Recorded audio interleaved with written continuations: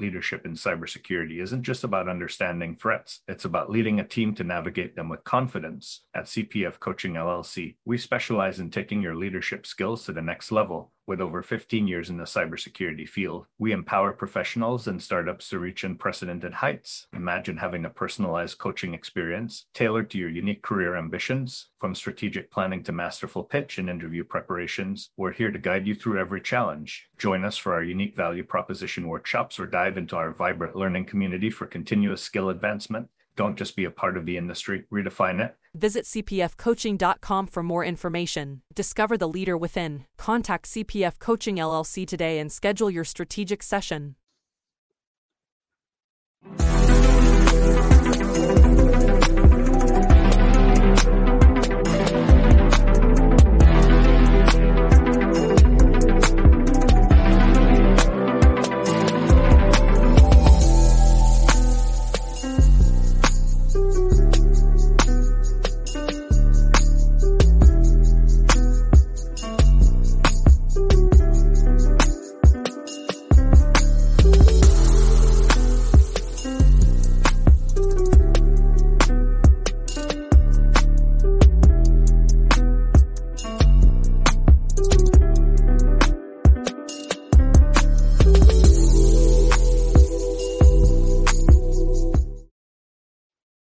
Hi, everyone, and welcome to another episode of Breaking into Cybersecurity.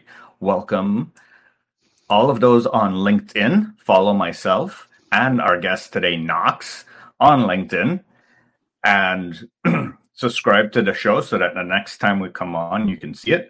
For those of you following us live on YouTube, yes, we're live on YouTube as well. Hit that subscribe button and that notification button. That way, the next time we go live, you will see us. And for those of you joining us after the fact, thank you and welcome to the show. We already have some guests chiming in, Knox, so let's see what they have to say.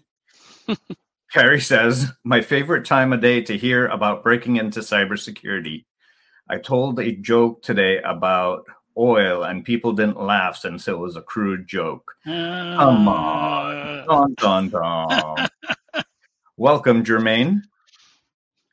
Okay, perfect. If you are signing in, yes, this is being recorded and it will be available for restream. If you're joining us live and you have questions for Knox along the way, feel free to send them in. Good morning, Roy. Thank you for joining us from Utah. Perfect. Well, the thing I love about Knox's story, and I'll let him get into it, is that he was a teacher at first. And that's one of the things that I love seeing teachers come into this field, because we absolutely need that skill. And I think it's often overlooked. So, Knox, tell us about yourself, starting from being a teacher. Yeah. Well, I'm Josh Knox. And as you've already picked up, I just go by Knox. There's too many Joshes in the world. And so, I was a high school teacher. My degree was actually in Bible. And I've always been a tech guy, though. I've always loved working with technology. I had my first computer in 6th grade and learned to do BASIC on a good old TRS-80. But that wasn't the direction my life took. My life went kind of down a ministry direction, and I ended up at a Christian school here on the south side of Indianapolis, and I was teaching Bible. And the internal IT person was also trying to teach the coding classes. And so I had still always had it in the background, always been passionate about tech, always playing and learning things on my own. I just never thought, I guess I need to get this out here. I never thought that I was capable of going into the industry. I thought people who are in the industry know everything, right? And I'm not, I don't have that experience. I'm not smart enough. I can't do it, but I did it for fun and played with it. So I volunteered and said, hey, I know you're struggling trying to do the internal IT and you're trying to teach these coding classes. And he was also the drama director. Oh. So I said, I can do it. I can do, high school level Python or Java or something like that. And so he talked to the administration. They let me do it. So I started with one class on Java. And I use the old Think Like a Computer Scientist curriculum that's out there online. I think that's still out there somewhere. And that first year went really well. I enjoyed it. Second year, I had 2 classes. I was doing a middle school computer class, and I was doing, I did Python the second year. And by the third year teaching coding, I think I was at a 3rd class by that point. I think I had three coding classes, and one was an A+ course, which we knew we would never get through all of it. One was we did Unity with C#, and that was so much fun because our final was to make a first person shooter, Nice. at least one level. And then that 3rd class was again that little middle school kind of intro to computer class. So that's how I got started with it. And then I decided that I wanted to do this full time. I wasn't getting any younger. You don't make a ton of money teaching. And I had daughters who were headed for college. So I decided that I would go ahead and pursue and get that A+, and I got the Network Plus. And so and this is where networking is really important. One of the parents at the school owned a managed service company in Indianapolis, a managed service provider. And so I reached out to him and said, hey, I really think I'm ready to make the jump to this full-time IT thing. And he said, well, okay, well then you're going to work for me. What he didn't tell me though was that I was going to start as a tier 1 reset your password, guy who answers the phone. And that's where I got started. Nice. Well, I wanted to touch on a couple of things. First, we have some comments. Jermaine says, while it's early in the show, it looks like you're running everything on those monitors like you're running a corporate SOC. Yeah. And I comment on that too. So love your setup. We have Henry from Miami. Carrie also mentioned that she had a TRS-80 growing up. Yeah. And then Jermaine says, wow, I need you as a teacher. But talking about you as a teacher, I love that you brought up that imposter syndrome, right? Mm-hmm. Because I think a lot of people suffer from imposter syndrome. They just don't talk about it. And the fact that you came out the gate and talked about it and then how you overcame it. I love that hero story because we need people to realize that it isn't as scary or crazy as you think, and you can do it. And you chose the help desk route chose you. Yeah. So let's go from there. How where do you go from the help desk route, and how did you get here? Yeah. So I do think you're absolutely correct that being a teacher and I was also a part-time pastor as well, really prepared me to be able to deal with clients. I was used to talking in front of crowds, whether it was a classroom or a larger setting. So I did have to get used to talking on the phone. I wasn't doing that as much, but I had to get used to that. But I was only a tier 1 guy for 3 months. So for the first 3 months, I was drinking from the fire hose, resetting passwords, learning about Active Directory and domains. I had never done that. Done a lot of code, but I'd never done like enterprise Microsoft stuff.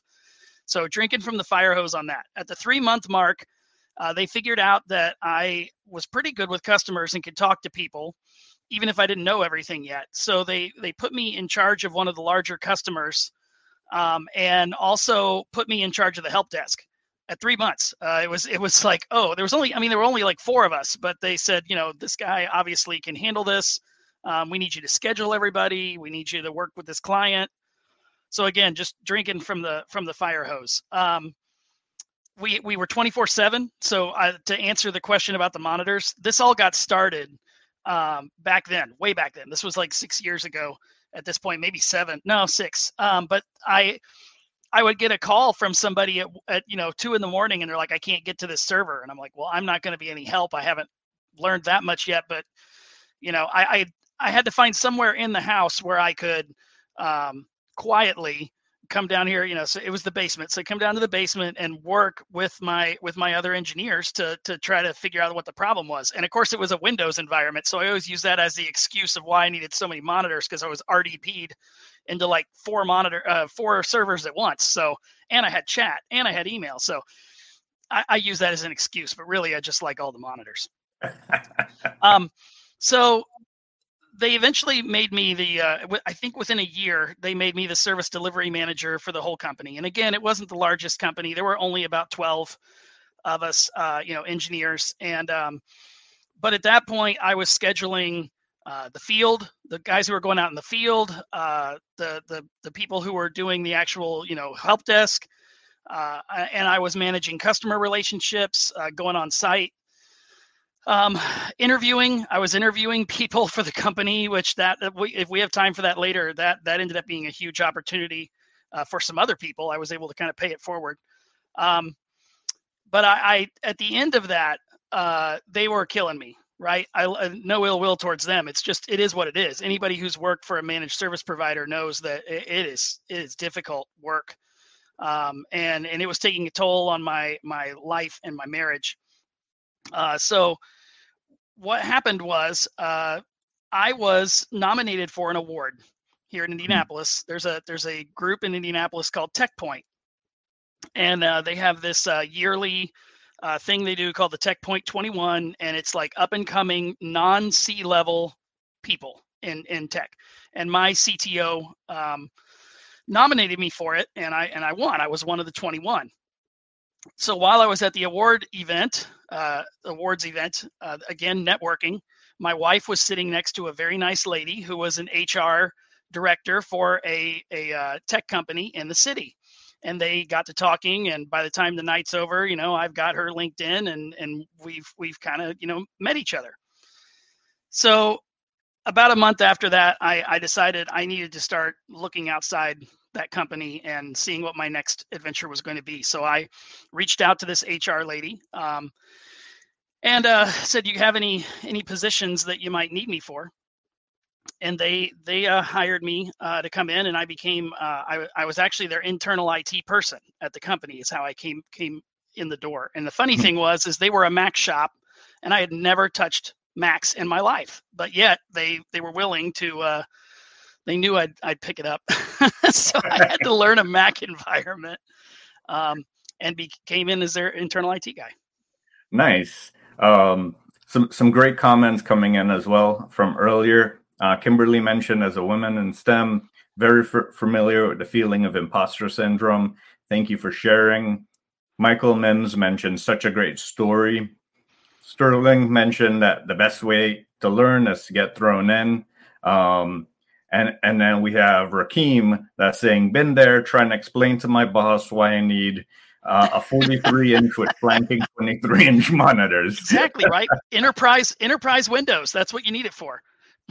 So, well, yeah, let's talk about that. So, new environment, ramp up in Mac. Like, how's that go? It was tough. It was really tough because they, if you've never touched, and now that I've worked on Macs forever, it's second nature. But if you've never really worked on a Mac, and then you go from completely Windows environment to a Mac, it was insane. Now, luckily, they were using an Office 365 back end for their email and everything else, and so I was familiar with all of that, so that was fine. It was just getting used to those Macs. Now I love them. They're great. It's just there is a learning curve there to make sure you understand them. Yeah, absolutely. So you progress on, like, what's your interest in security? Like, how did that flourish? Oh, well, okay. So I've always liked that, right? Like, so I even thought back when I very first even thought about getting into IT, that was kind of my dream. I remember that employer at the MSP, he asked me, like, what do you really want to do? And I said, oh man, well, if I had my dream job, it would be like pen testing. I would love to be that social engineer guy who is walking into the front desk and trying to talk to the receptionist and or whoever and trying to talk my way into, whatever place or room or thing or place I shouldn't be. because I love that kind of stuff. And I always did. But what I figured out very quickly was I was going to have to earn my way into that position. So what I really had to do was I had to put that security thing off to the side. Right. And I had to just be happy with what I was able to get to. And I feel like going back to the imposter syndrome, I have a problem, and I will admit it to the world here. I have a problem. It's called certifications, right? So I didn't stop. I got that A+, I got that Net Plus. When I was at the MSP, I got an ITIL. And then here at the company that I'm, this next company that I was at, I continued with this really bad habit of picking up certifications. So the next one was a Security Plus. And then I got 3 AWS certs, just binged on AWS and got those out of the way. So to continue the story a little bit, this company did a lot of government contracting. And so I weaseled my way to the vice president of engineering and said, hey, one of these days you might need me to help with something. Like, I do know how to code. I know how to do other stuff. Maybe we could start getting my clearance going and he agreed. Yeah. Like, you're right. This company was only about 60, 70 employees. And same thing, like they said, all right, well, that makes sense. So let's start getting that going. They had a need. I remember a client asked if we had the ability to like hook up Alexa to their vSphere. And I caught wind of this, right? And so I said, I didn't even say anything to anybody. I went home that weekend and figured out how to make a little POC. And I came back on Monday and said, look at this POC I made. And I'm like talking to Alexa in the office, and I'm like, hey, give me the vSphere status. And it's like, you have 600 VMs and 30 are not working properly or something like that. And it worked, right? So they didn't use it, but I was able to prove that, you could do that. You could hook that up through the API. So needless to say, it wasn't too long after that I did weasel my way onto the engineering team. And at that point I had already was getting the AWS certs. That was, by the way, that was a big, and I can't stress this one enough. So because I had the initiative to go ahead and get AWS, a lot of the other engineers did not have it yet. They were very vSphere heavy. And that was fine. I was learning all that stuff too, but they hadn't gone cloud yet. So because I went ahead and saw that the team didn't really have a cloud person, and because I took the initiative to go for it in that realm, inevitably it happened. We had a client who had needs for AWS. And so I was able to fulfill that. They had another client that needed help with Python. And again, there weren't a lot of people that had that. So I was able to kind of come off the bench. And so it was hard because for a while they kept trying to keep me as the internal person and have me doing some billable work, which they really liked because they were getting billable hours out of me and the internal IT. Yeah. But they figured out that was bad. So I think about a year and a half in, they moved me over completely into the engineering squad. And by that point, my clearance had started taking effect and they were able to start making me billable immediately.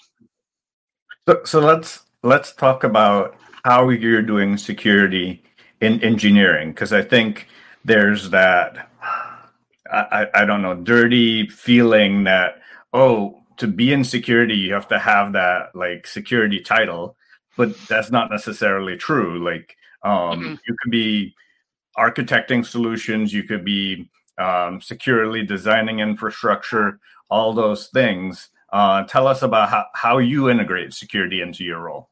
Yeah, so I am really big on platforms like TryHackMe and Hack the Box and all of those that are out there. Recently, I've finally started getting into Proving Grounds, but I really have always enjoyed that kind of stuff. And once Hack the Box hit the scene, and even before that, I remember back in the day there was like Hack This Site, I think it was, and that one eventually shut down. But I would work through those and learn things, and so what became fun was when we were architecting things, I would say, we don't want to do that because it's vulnerable to this thing. And people would be like, what? And I'd be like, yeah, watch. And I'd show them something and they'd be like, oh my gosh, I didn't even know you could do that thing, or that was a vulnerability.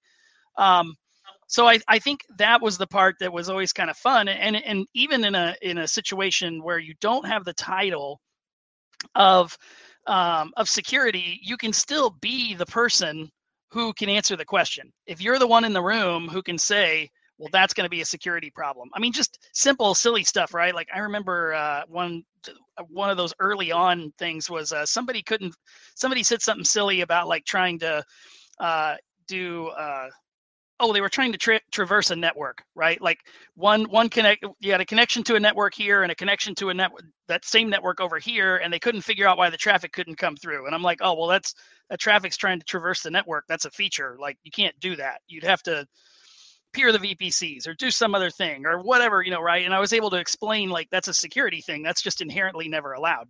Yeah.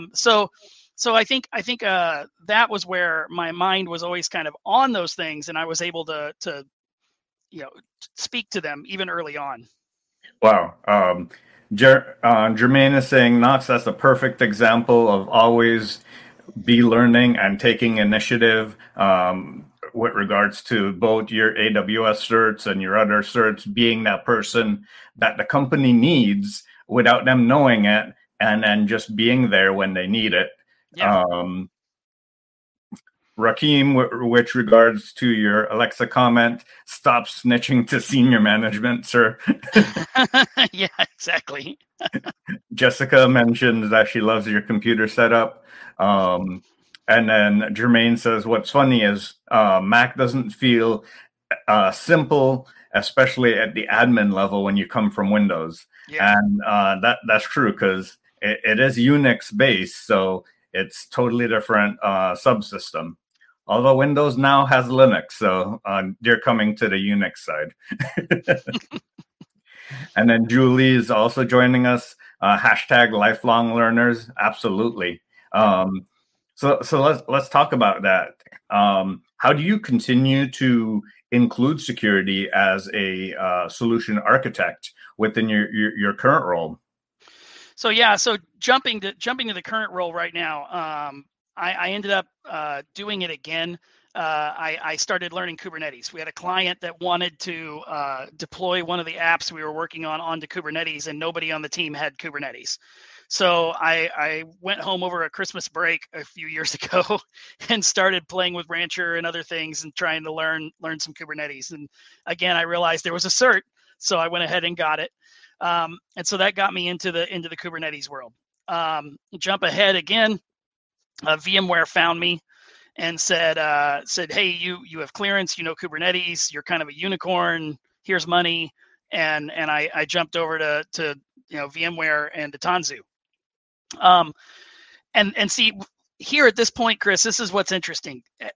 Once I finally got to VMware and started doing the work with them, that was when I realized, okay, now is the time that I can truly focus back towards security.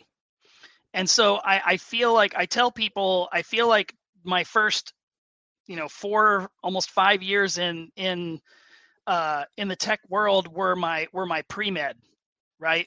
Like that was pre-med. I just had to learn all the foundational stuff, all the stuff like automation and Linux and Mac and Windows, and it was learning all these things. And security was always there in the background.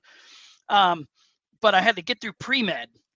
And now I feel like I can pick a specialty, right? Yeah. Like, you think of a doctor, like I'm going to pick cardiology, I'm going to pick oncology, I'm going to pick whatever. And I feel like just now I'm finally able to say, okay, now I want to pick a specialty, and I want that specialty to be security. And in my case, I've even tried to specify even a little further security in Kubernetes because I'm already there. And again, it aligns with my employer and what I'm doing, during the day. And so that's been the route I've been trying to go. So I've picked up, I have a Kubernetes security cert. I have an AWS specialty, the security specialty. I picked up Pentest and Pentest Plus and Cybersecurity Analyst, all that stuff. So that again, and by the way, that is the thing about being older and coming to this. Again, I feel like I have to just rack up those certs so that I can say, look, I really do deserve to be here, even though the career is short. Well, let's talk about that. Yeah. There's a cert that's the piece of paper, and then Hmm. there's a cert that is here's the experience that I learned and the piece of paper to prove it. Yeah. And I'm just guessing based on our conversation. You do the certs to learn rather than do the certs for the paper. Yeah, exactly. I do. I do the certs to learn because my thought process is always if I'm gonna venture into this new technology, I want something to prove that I ventured into this new technology. Yeah. And so I always assume that it's in my best interest to go ahead and just not just learn it a little bit, but learn it enough that I can also have a cert for it, and then that way I can continue to go down that path. Okay. So we have a question from Rakim. Can you explain solution architect, specifically how solution is defined? It always seems like it's a catch-all title for management when they need a full scope problem solver. It And is. I mean, coming from your history, it probably is true. Yeah. Yeah, it is. So what that means when they say you're a solutions architect, what that means is that, to me at least, I don't know if this is the official answer, but to me it means that I know my product, right? And I also know enough about the rest of the world that when you as a client come to me and say, I would like to put your product in my Snowflake environment, I am able to design a way to do that. And I because I've done it enough, I know the pitfalls or the things that are going to be a problem or the things that won't work immediately. And so I'm able to help architect a solution where I'm able to take my product and lift it into your environment, because we all know that everybody's environment is a snowflake and they all have different requirements. But you are absolutely correct. It is kind of a catch-all term many times. But it sounds like, because it is a catch-all term, it allowed you to pick your specialty Hmm. of Kubernetes, and then now of Kubernetes security. Where Jermaine has a question: what resources did you learn for Kubernetes security? My two favorites that I tell everybody are killer.sh, killer shell, killer.sh, and Code Cloud, which is another great platform for Kubernetes. So Code Cloud with K's, Code Cloud, and then like I said, killer.sh. Both of those have wonderful courses. Killer.sh especially is almost overkill, but in a good way. So if you can get through both of those courses, you'll be ready. But they make you have to have your Kubernetes admin cert before you can sit for the security cert. Okay. And for those that might be newer to the industry, what's Kubernetes and how is it different than, say, virtualizing in a normal environment? Hmm. So the way I always like to explain this is, it's about. They always say it's about organizing workloads and blah blah blah, but really, from my standpoint, you have to think of it as an evolution, right? You had back in the day, you had a server, and it was literally a box. And I feel like in my years, because of my path, I got to see this firsthand. So you got a box sitting in a closet, and that's your domain controller for Windows, and that poor little thing's working 24/7, and if anything happens, he's dead, and you had to have a backup solution. So then some smart people came together and said, well, we need to virtualize that server. And so then the box became a host, and then you had a VM inside the host, and the VM, you could have several VMs in one host. But even then, a lot of times that server is sitting there and idling at like 5% and not really using all the resources it could be using, especially if you were in a cloud and you're paying for a cloud environment. Oh my gosh, you do not want to have some large server sitting there idling at 3% and you're paying a full price for it. So the way I always try to explain it to people is, now imagine that we've abstracted one layer further. Now we have containers, and containers most of the time are sharing the kernel with the VM. So you've got your host, and you've got a VM in the host. And now your containers share the kernel with that VM. It's always Linux. There are no Windows containers. It's not a thing. So they're sharing with the host. And so now what you can do is now you can have containers that expand and utilize those resources inside that VM. And you can have 3 or 4 VMs, and you have Kubernetes is orchestrating these containers, and you don't have to worry about it. You have a definition. The container pulls an image, and then Kubernetes even schedules, they call it scheduling, the containers where they go. So it looks at the nodes and it says, oh, this node has room. Let's utilize that node. And so it deploys the containers in it. It can watch. Is a node, go ahead. For those following track, is a node a virtual machine or a physical machine? Yes, a node is a virtual machine. Okay. And so then as your Kubernetes environment fills up, you can just keep adding nodes, more VMs onto your Kubernetes environment. And Kubernetes will, you can have a single ingress solution for all of your applications. You have networking inside. So Kubernetes takes care of its own encapsulated networking for all those containers. So you can keep that hidden away from everybody.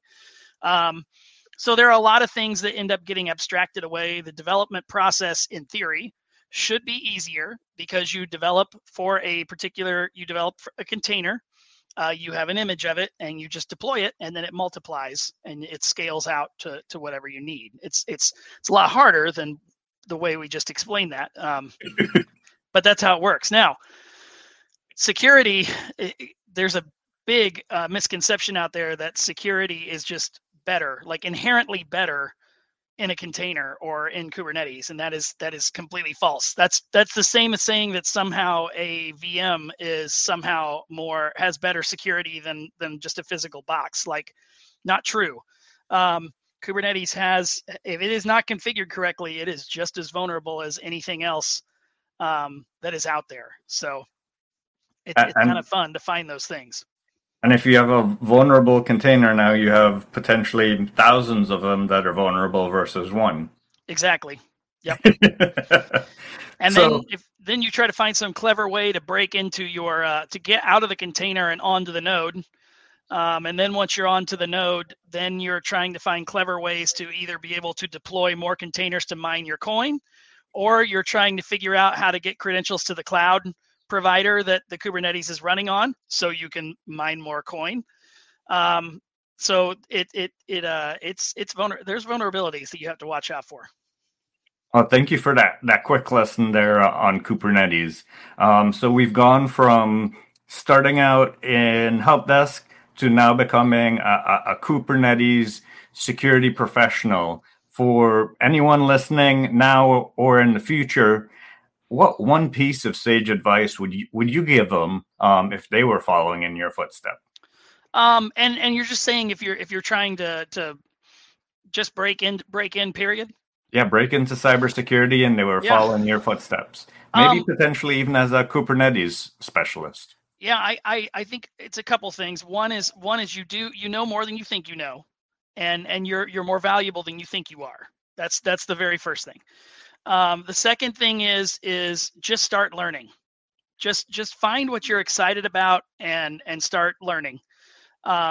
We've heard this one all before, but start networking, meetups or community or whatever you can do to start meeting some people, and contribute back. Like they're kind of the standard things that we hear, but they're very true. And don't be afraid to just jump in and get going. Right, because like I said, they need you out there.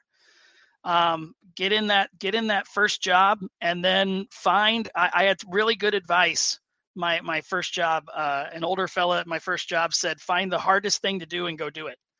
And he was right. If you don't shy away from the hard things that your company or whatever you're working for is trying to do, and you're able to provide value, then you'll keep moving.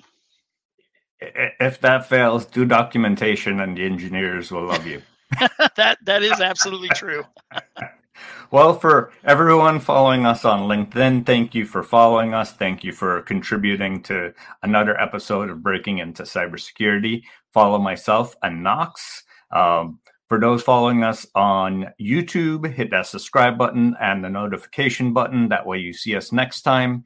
And for those of you following us after the fact, on podcast, give us a 10-star rating. That's twice times 5 if you can. If not, I'll settle for 5. And then share it with 5 more people. And that way we can have lots more people in the industry. As Knox said, we have a need. So share it with 5 more people. Everyone, thank you very much for joining us. Knox, thank you so much for your time today. Thanks for having me. In the rapidly evolving world of cybersecurity, your business needs a guide that's as dynamic as the threats you face. CPF Coaching LLC delivers unparalleled expertise to elevate your cybersecurity startup or business. With a decade and a half of specialized experience, we're not just advisors, we're your strategic partners in growth and risk mitigation. Our tailored advisory services range from immediate hourly guidance to comprehensive 3 or 6 month packages, all supported with encrypted messaging for real-time assistance. For more information, cpfcoaching.com is your destination. Forge a path to success and distinction in the cybersecurity landscape. Connect with CPF Coaching LLC today and secure your business's future.